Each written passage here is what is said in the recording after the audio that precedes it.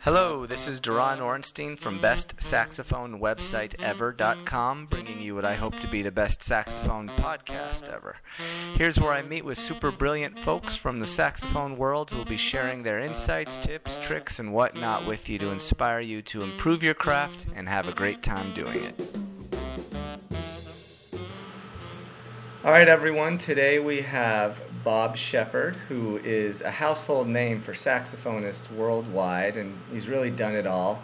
Superstar names such as Chick Corea, Herbie Hancock, Peter Erskine, Joni Mitchell, Steely Dan, Stevie Wonder, and many, many, many legends pack his world-class resume. Splitting his time between Los Angeles and New York, Bob's forged working relationships with the best musicians on both coasts. As a first-class multi-woodwind studio sideman, he's played on over 100 movie and television soundtracks and can occasionally be heard soloing on the massively popular television show American Idol. With his new album, Close Your Eyes, Bob recruits Antonio Sanchez, Gabe Nowell, John Beasley, and Alan Pasqua, among other greats, to create a sonically rich, interactive jazz experience. As a passionate music educator, Shepherd is part-time faculty at the USC Thornton School of Music and frequently a guest clinician at colleges across the country. So with that, I welcome you, Bob, to the podcast. Thanks, Dora. Nice to talk to you. Nice to meet you on Skype. Yes, wonders of modern technology here.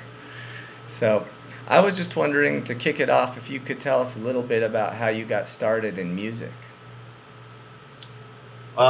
Quite a long time ago. I hope I can remember. But my father was actually a saxophone clarinet player, a part-time player who in his early 20s played the Catskills and like that. But he had music in the house, and I used to sit around playing drumsticks on pillows in front of the hi-fi, along with Dixieland music, basically. He loved, and I don't know, when I was in 5th grade, maybe, he brought home a clarinet one day, and he got me a teacher, and we had really good, music programs in the schools in the suburbs of Philadelphia where I grew up, and that was my first entree. And then I just sort of liked to find melodies and play along with the records, and play along with television, play along with the radio, just trying to find the notes, trying to find the melodies, trying to just sort of play without music. Was something that just came natural to me. So but natural course progression of playing in big bands and wind ensembles and in school, and saxophone sort of came about 3 years later, and was a natural progression. My father was in, sort of moonlighter bands, and brought me along to these rehearsals, and there was a lot of encouragement with my friends, and certainly in school. And instead of going to the gym, I would go to the band room, and pretty soon I got in, just started playing in bands, at the Moose Hall or the Holiday Inns or whatever. I played in every kind of band there was. I remember playing in a soul band in 10th grade that was half black and half white, and we called the Zebras, and and just all kinds of bands. So I was fortunate being around Philadelphia. There was a lot to do. There was a lot of places to get experience playing, and I think that had a lot to do with me, just learning about music. More of that than school, for sure. So was there like a turning point where you decided this is what I want to do with my life, or was it like a gradual journey? Well, music was such a big part of my life, but my parents really wanted me to be a doctor or dentist or a lawyer or something.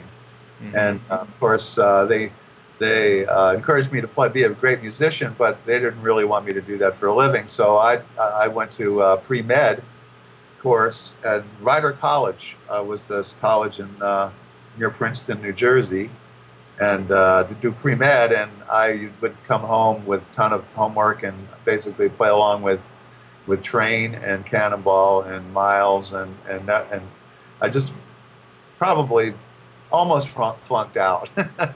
so so at that point I decided, well, I better go into music, and I went to Glassboro State College to get my undergrad bachelor of education, studying clarinet, and all along the way I'm playing gigs all over Philadelphia, and at that point, I could have just stayed in Philadelphia, but fortunately, because of Manny Albam, famous arranger from the 50s and 60s, who was teaching at Glassboro, he encouraged me to go to Eastman School of Music for my master's. And I did that and met a bunch of great people that I still play with and still work with, for composers, etc. And so that was I was going to move to New York. I always planned to move to New York, and after I got my master's degree, I got this call one morning from a guy, the dean of music at Loyola University down in New Orleans, who was looking for a guy to teach saxophone and teach some jazz courses. And said, oh, he asked me if I was interested. I ended up going down there and told myself I would only do it a couple of years, save up some money, and then move to New York. But at that point, when I was ready to do that, all my friends from Eastman were moving to LA at the time, it seemed. So that's how I got it to LA. I was a friend of mine was doing a record, John Serry, very interesting writer and player, sort of a cult hero in Europe. Now, the music we recorded back then, it turns out to be very, very cultish following for this stuff that you can't even get. But anyway, John Serry was responsible for me, moving to Los Angeles, and I've been here ever since. And that is a whole nother life and story to how I got to where I still don't really know how I worked myself into the LA scene, but it's sort of just like anywhere else. It's just longevity and reputation, I suppose. Yeah, I mean, I'm always curious, like, what are some of the key things that you would attribute your success, both musically and career-wise, to? Can you pinpoint some of the things you did that you feel were particularly helpful in your development? Well, it's an interesting question. Everybody has their own little story about their path, and you never know what's going to lead, where that path is going to lead you. So I would just say, like, every time I had a gig, no matter what it was, I just tried to sound as good as I could, be prepared for it. And I think for me it was my ability to just sort of be intuitive about the music, what it needed, and to deliver that, So, I think all that young experience of playing all kinds of music and was really helpful in me being able to work. Just, frankly, being a middle class guy, my dad says, okay, if you're going to be a musician, you better figure out how to make a living. So I was one of these people that I didn't mind doing all kinds of stuff. I could read, I could get a good sound of clarinet. I figured out how to play the flute. I studied that hard. I could play solos on various styles. I could interpret music. So I think that had a lot to do with being able to continuously work in some Mm-hmm. capacity. And along the way, I was interested in playing jazz. That was always my main source of inspiration, and it sort of governed my, whether I was feeling good about myself, whether I could play through train changes and still stand up in the bandstand and deal. And because of that, when I moved to LA, I had an opportunity to audition for Freddie Hubbard. He was looking for a tenor guy, and maybe because I was an East Coast influenced tenor player, sort of a, I don't know, post-train influence player rather than at the time, a lot of LA saxophone players were more, I don't know, just playing a different style. And Freddie liked me, and I started 6, 7, 8 years. I think I played with Freddie on and off, and that opened some other doors for jazz gigs. And it's just you just never know like who's in the audience and who you're going to meet and what gig is going to lead to the next gig. I remember one gig I was playing with Randy Brecker at Catalina, this club in Hollywood, and Walter Becker came to hear Randy, and Walter Becker is one of the Steely Dan guys, and he liked my playing, and that sort of started my 4 year, 5 year relationship with Steely Dan. So you just never know, and that's when I do clinics around country, that's what I try to tell people. No matter what you're doing, I don't care if it's a rehearsal, with some friends, and there's you're just jam session. You never know who's going to be there. That's gonna mention your name, so it leads to the next thing. That's the way it happened for me anyway. It's all about these relationships and these opportunities that came about. You know, I think it still happens that way. I really do. I think that music is one of those things that doesn't matter where you get a degree from or what who It comes down to sounding having a good sound and being able to play with other musicians and being able to comprehend music quickly. And so that's one thing that hasn't changed. I think the bottom line of being able to just sound good. Just when you need to sound good. Yeah. I mean, one of your gigs that really stands out to me, one of your stints, was your stint with Chick Corea, who he's had all the best saxophone players in the world in his band, or collaborated with them in one way or another. So I'm just curious, what was it like being in one of Chick Corea's groups? It was the Origins group that you were in. So that was incredible for me because not only Chick was one of my biggest heroes, always had been, but I knew it was going to be a real challenge, but it turned out to be a group of guys in this group Origin that were just the greatest guys. They became really great friends, and it was like a little family for a short period of time. And it was, I tell you, it was intimidating being on stage with Chick Corea. It was very taught me a lot, and trying to,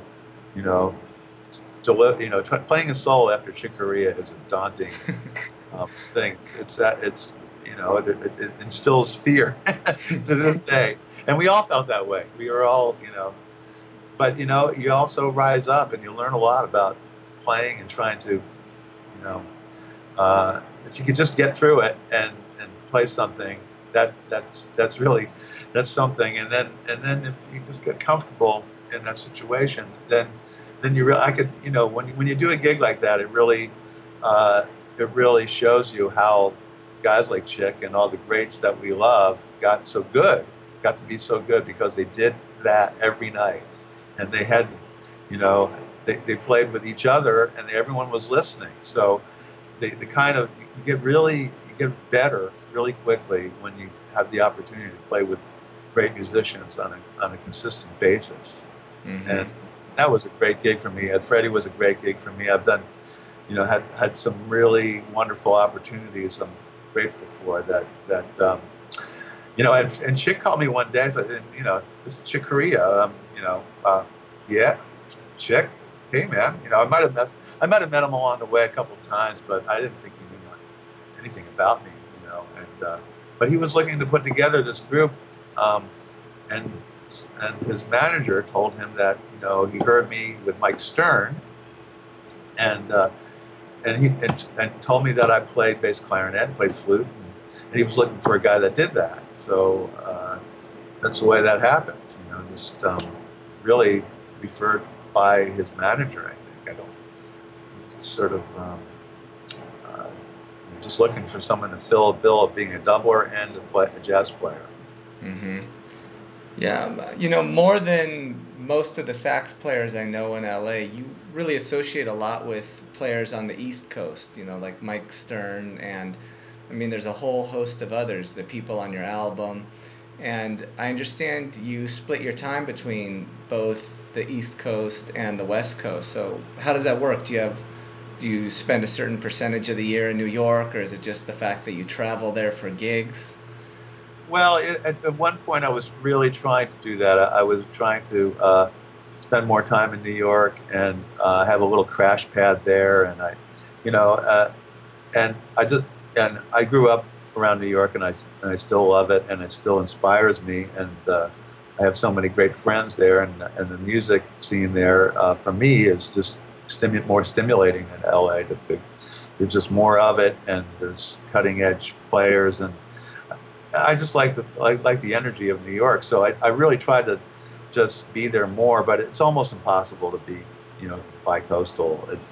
It's gotten to be very difficult to plan that and to buy tickets and to um, you know people just know that you're out of town or you're not really there. I mean, it's so when now I go to New York, I try to set up a gig. I have a gig coming up at La Lanterna, this little jazz club downstairs in the Village, and but that's rare. It's really hard to pick to hook up gigs in New York. And frankly, when I go there, I sort of just go hear music, and it's like my little cabin in the mountains. I shed and I go out to hear music and I eat. Uh-huh. I like to eat. I like the food.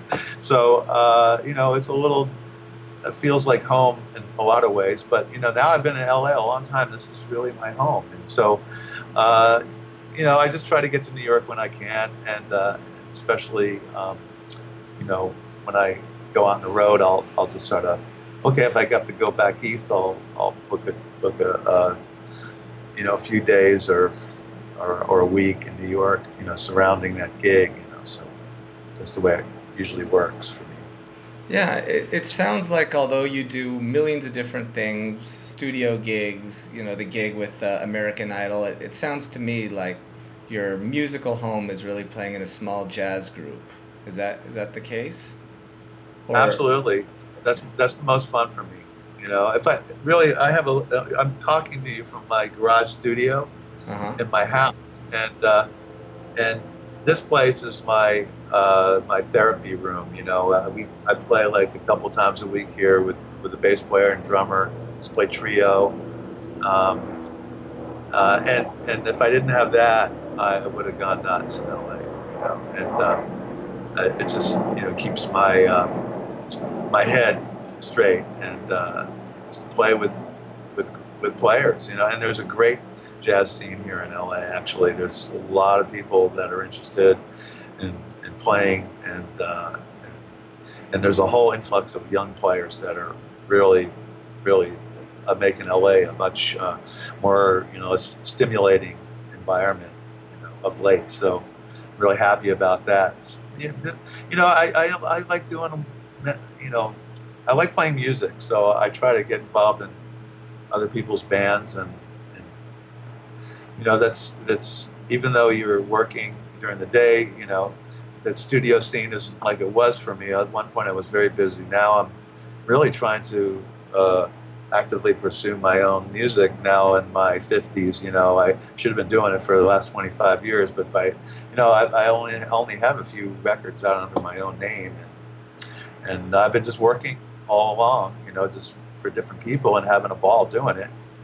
But now I'm sort of saying it's time to put some more creative energy out into the world and try to do my own thing. So this record, Close Your Eyes, is sort of hopefully the beginning of a spurt of creativity. We'll try to keep it going, hopefully. Yeah, what was the inspiration behind it? Was it more of like a, because there's definitely a lot of spontaneous, free-blowing energy behind it. Um, some really hip tunes in there. Or did you have a specific kind of concept you were going for that's strung throughout the whole album? Well, first, I, I, I needed to get a record out. That was my first thing.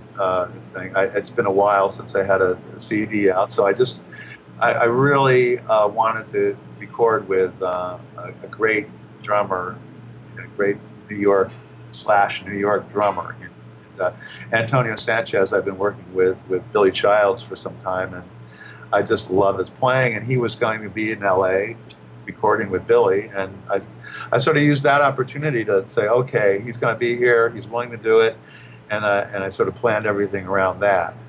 And when I knew that, once I booked the date, then it was an opportunity to, it's like, okay, what am I going to record? And that was I had to get that together fairly quickly, and I wrote a couple tunes, and wish I wrote more, but I'm fairly good at arranging tunes, and I was just trying to find some, what my, the CD really has, people tell me it has a vibe, and I'm really glad to hear that, because I tried to, I wanted to sort of people to hear my saxophone sound in a way that was very in front, like a vocalist, and sort of a lot of play really soft sometimes, and have it really up front. So and have a lush or sort of rich, sonically pleasing sound. We're sort of against the grain, because a lot of jazz records of late are actually very dry and have no reverb, and that's cool too. I enjoy that, but I wanted to have it be sonically, interesting, and we tried a few things in the studio, and I think it came off okay. I think people are responding to that sort of ear candy, that it has. I wanted the saxophone to be very intimate and open, and sort of, almost like a voice, like a vocalist would record a little up front. I like the saxophone. Some of my favorite records are when the saxophone is very up front as far as sonic placement, And so anyway, other than that, it was just a record day that went well. Sometimes they don't go well. This one went well.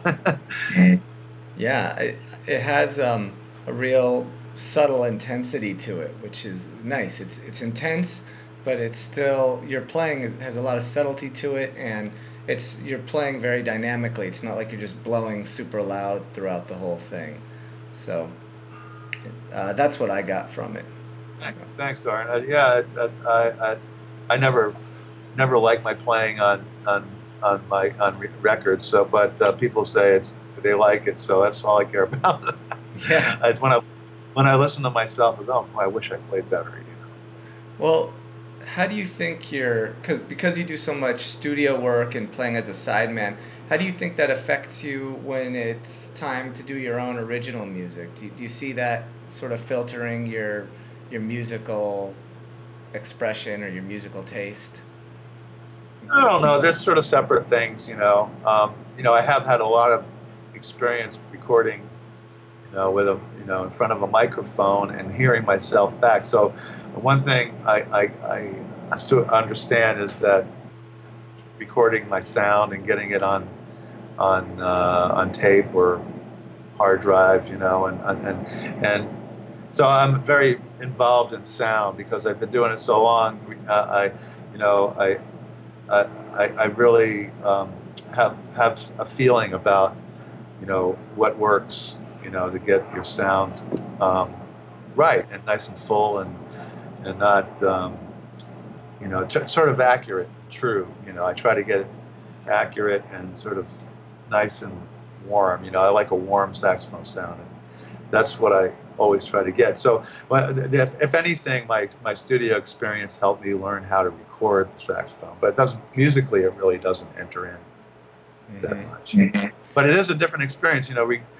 Playing live and playing when the red light is on is really a challenge. And it's a different experience, and I think the more experience you have recording, it does help, because sometimes you lose like 25-30% right off the top of your ability when the tape is rolling, as we used to say.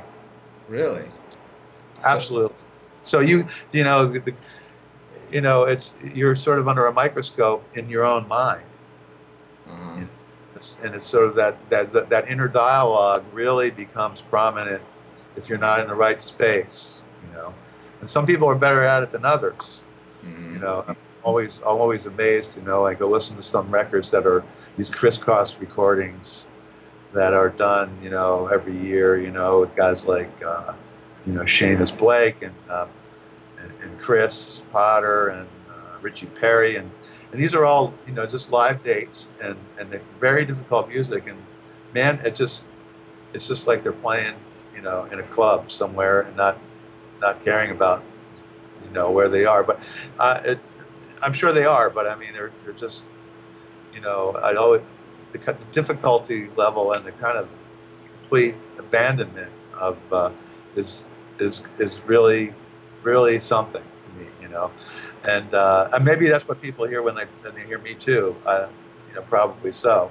But I mean, I think if you were to ask, you know, 100 great saxophone players about the same question, that we would all have similar response. When you're being documented for eternity, there's a responsibility, and it can really get to you, and it does cut your ability to. That's when you will listen to recordings of Train.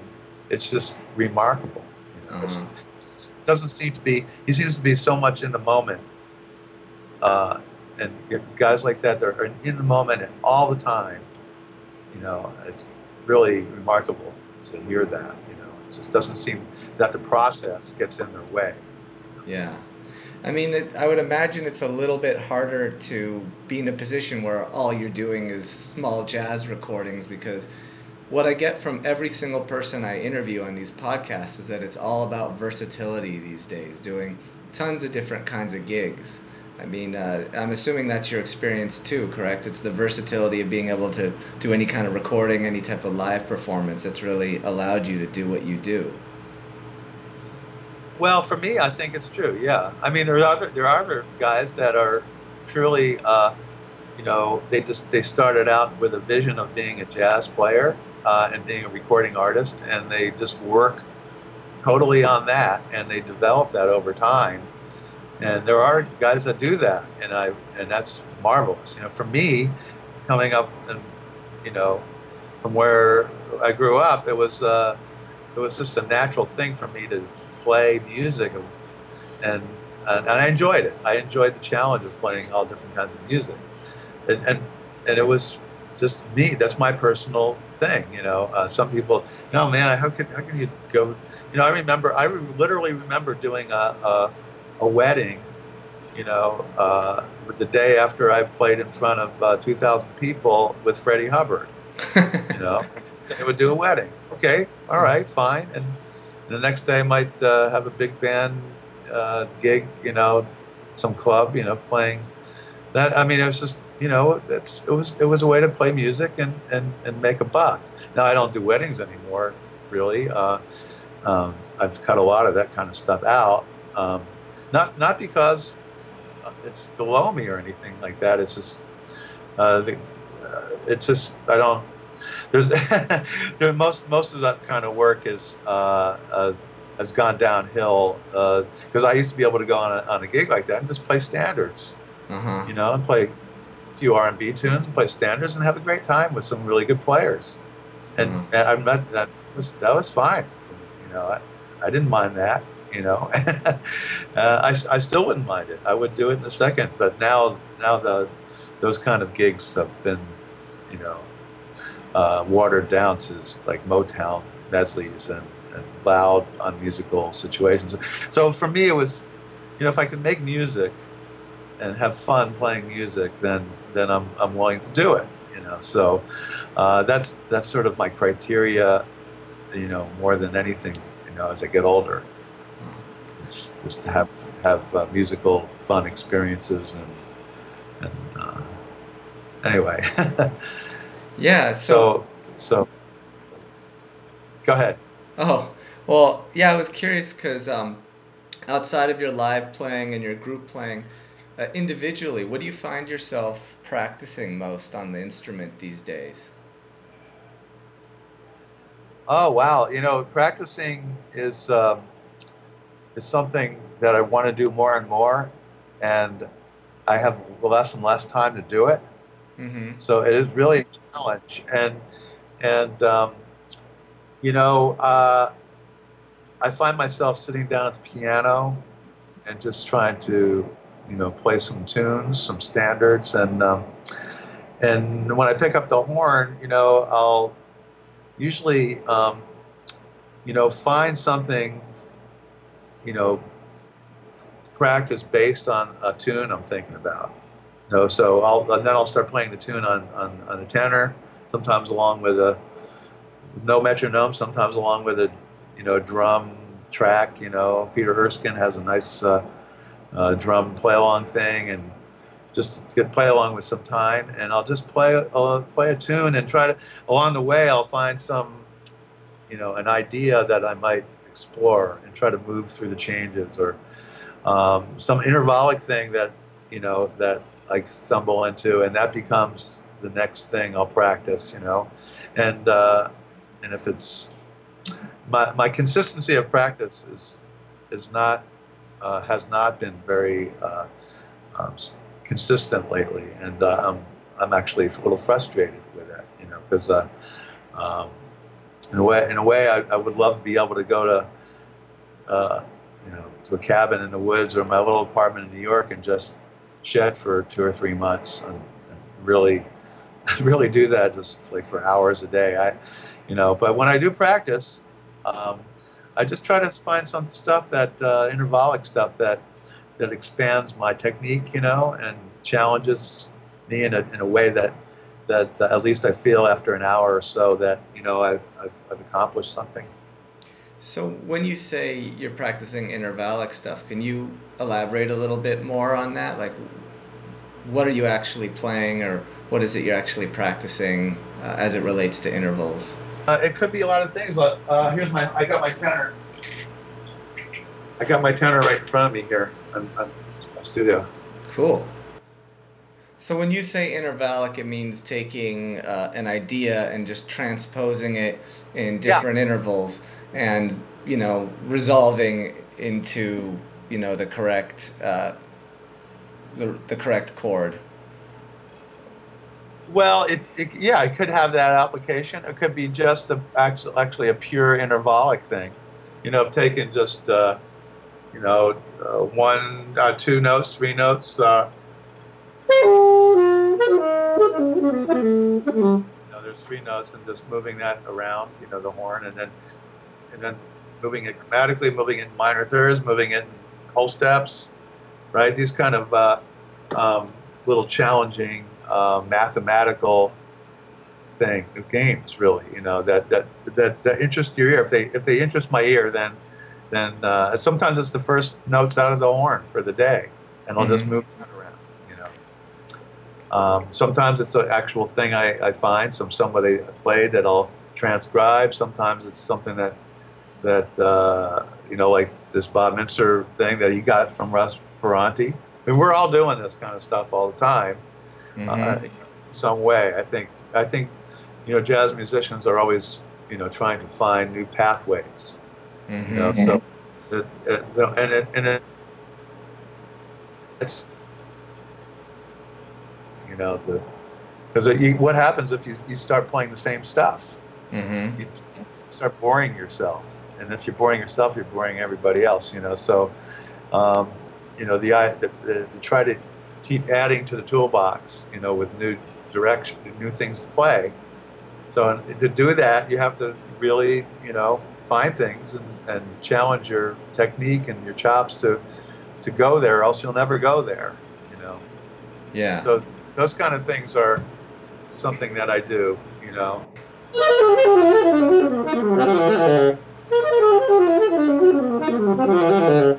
Sort of pretty. I like it. Right, sort of a major chord moving in minor third. So, that's something that I heard Mincer do, and then what's that? Well, and it's like, oh, and he showed it to me, and now I'm working on it. So when you play something like that that's moving through so many keys, are you thinking about it in relation to the chord that's being played at the moment, or are you just thinking about it melodically and not considering the chord so much at the time, and then at a later point in your solo you'll jump back into the chords? If that makes any sense at all. Well, and in this particular instance, that's obviously a diminished lick, right? That Uh-huh. goes going down in minor thirds. Anything in minor thirds is diminished, which means it's dominant, right? Which means for any dominant, chord or so where I would first I would get it under my hands and I would go, well, what's the sound of it? Is it what would it fit on? And then I would try to put it in a tune that I really know that I don't have to think about so much, and then just sort of stick it in to that that 2/5 or that dominant change, and get used to using it in a practical way. Mm-hmm. So over time, that will filter into your playing, because you get used to using. It's just like learning a new language or learning a new word, right? You first when you learn a new word, oh, that's a cool word, but you're a little bit afraid to use it, without sounding pretentious, Mm-hmm. Then you try to use it, and oh, it's not, boy, did that feel lame, felt like it wasn't me. And then you use it again, and pretty soon you're using that word, and it just, becomes part of your lexicon, your normal, speech pattern. Yeah. Yeah. It's funny, I know we're winding down here, and I've got so many more things I could ask you. But I always like to see, and I think you've gone into this a bit already, but I was just wondering if you could share for young sax players who want to make this their life and do this full time. Do you have any parting words of wisdom as far as the key skills and personality traits that they need to have to make it professionally? Oh boy, that question is, to me, when you're starting out and you're inspired to play music and you really love it, you just go after it because of that. You, Mm-hmm. you can't put the cart before the horse. There's no way to plan on being a jazz star or being playing on a television band or being a Kenny G. That, I mean, it's cool to have that kind of desire and to have that sort of motivation. There's nothing wrong with it, but uh, you all your plans change. I remember wanting to play with Thad Mel's band. That was my dream come true. At some point, I remember wanting to play with you know um, the Jazz Messengers and ended up playing with Freddie Hubbard. So it's not something that's unimportant. I think it's good to have a dream, of but it's that the dream doesn't get you there. It's just like loving playing and then doing the hard work and then putting yourself. There's a lot of other elements of luck and elements of getting along with people. Not having being humble is very important. Mm-hmm. Humility is something that's extremely important if you're going to be a working musician. Um, and being responsible, and respecting the situation, the musical situation. I've seen young players go on and have an attitude about this music is below me, or it's not hip enough or whatever, and and basically that comes off disrespectful to other people, and that does not help you. Mm-hmm. So it's just basically respecting, the music and respecting, your role in the music, and if you do all that, good things are going to happen. Mm-hmm. Okay, great. And this has been Best Saxophone Podcast Ever. I'm Duran Ornstein, and we're leaving you with Surface Tension from Bob Shepherd off his latest album, Close Your Eyes.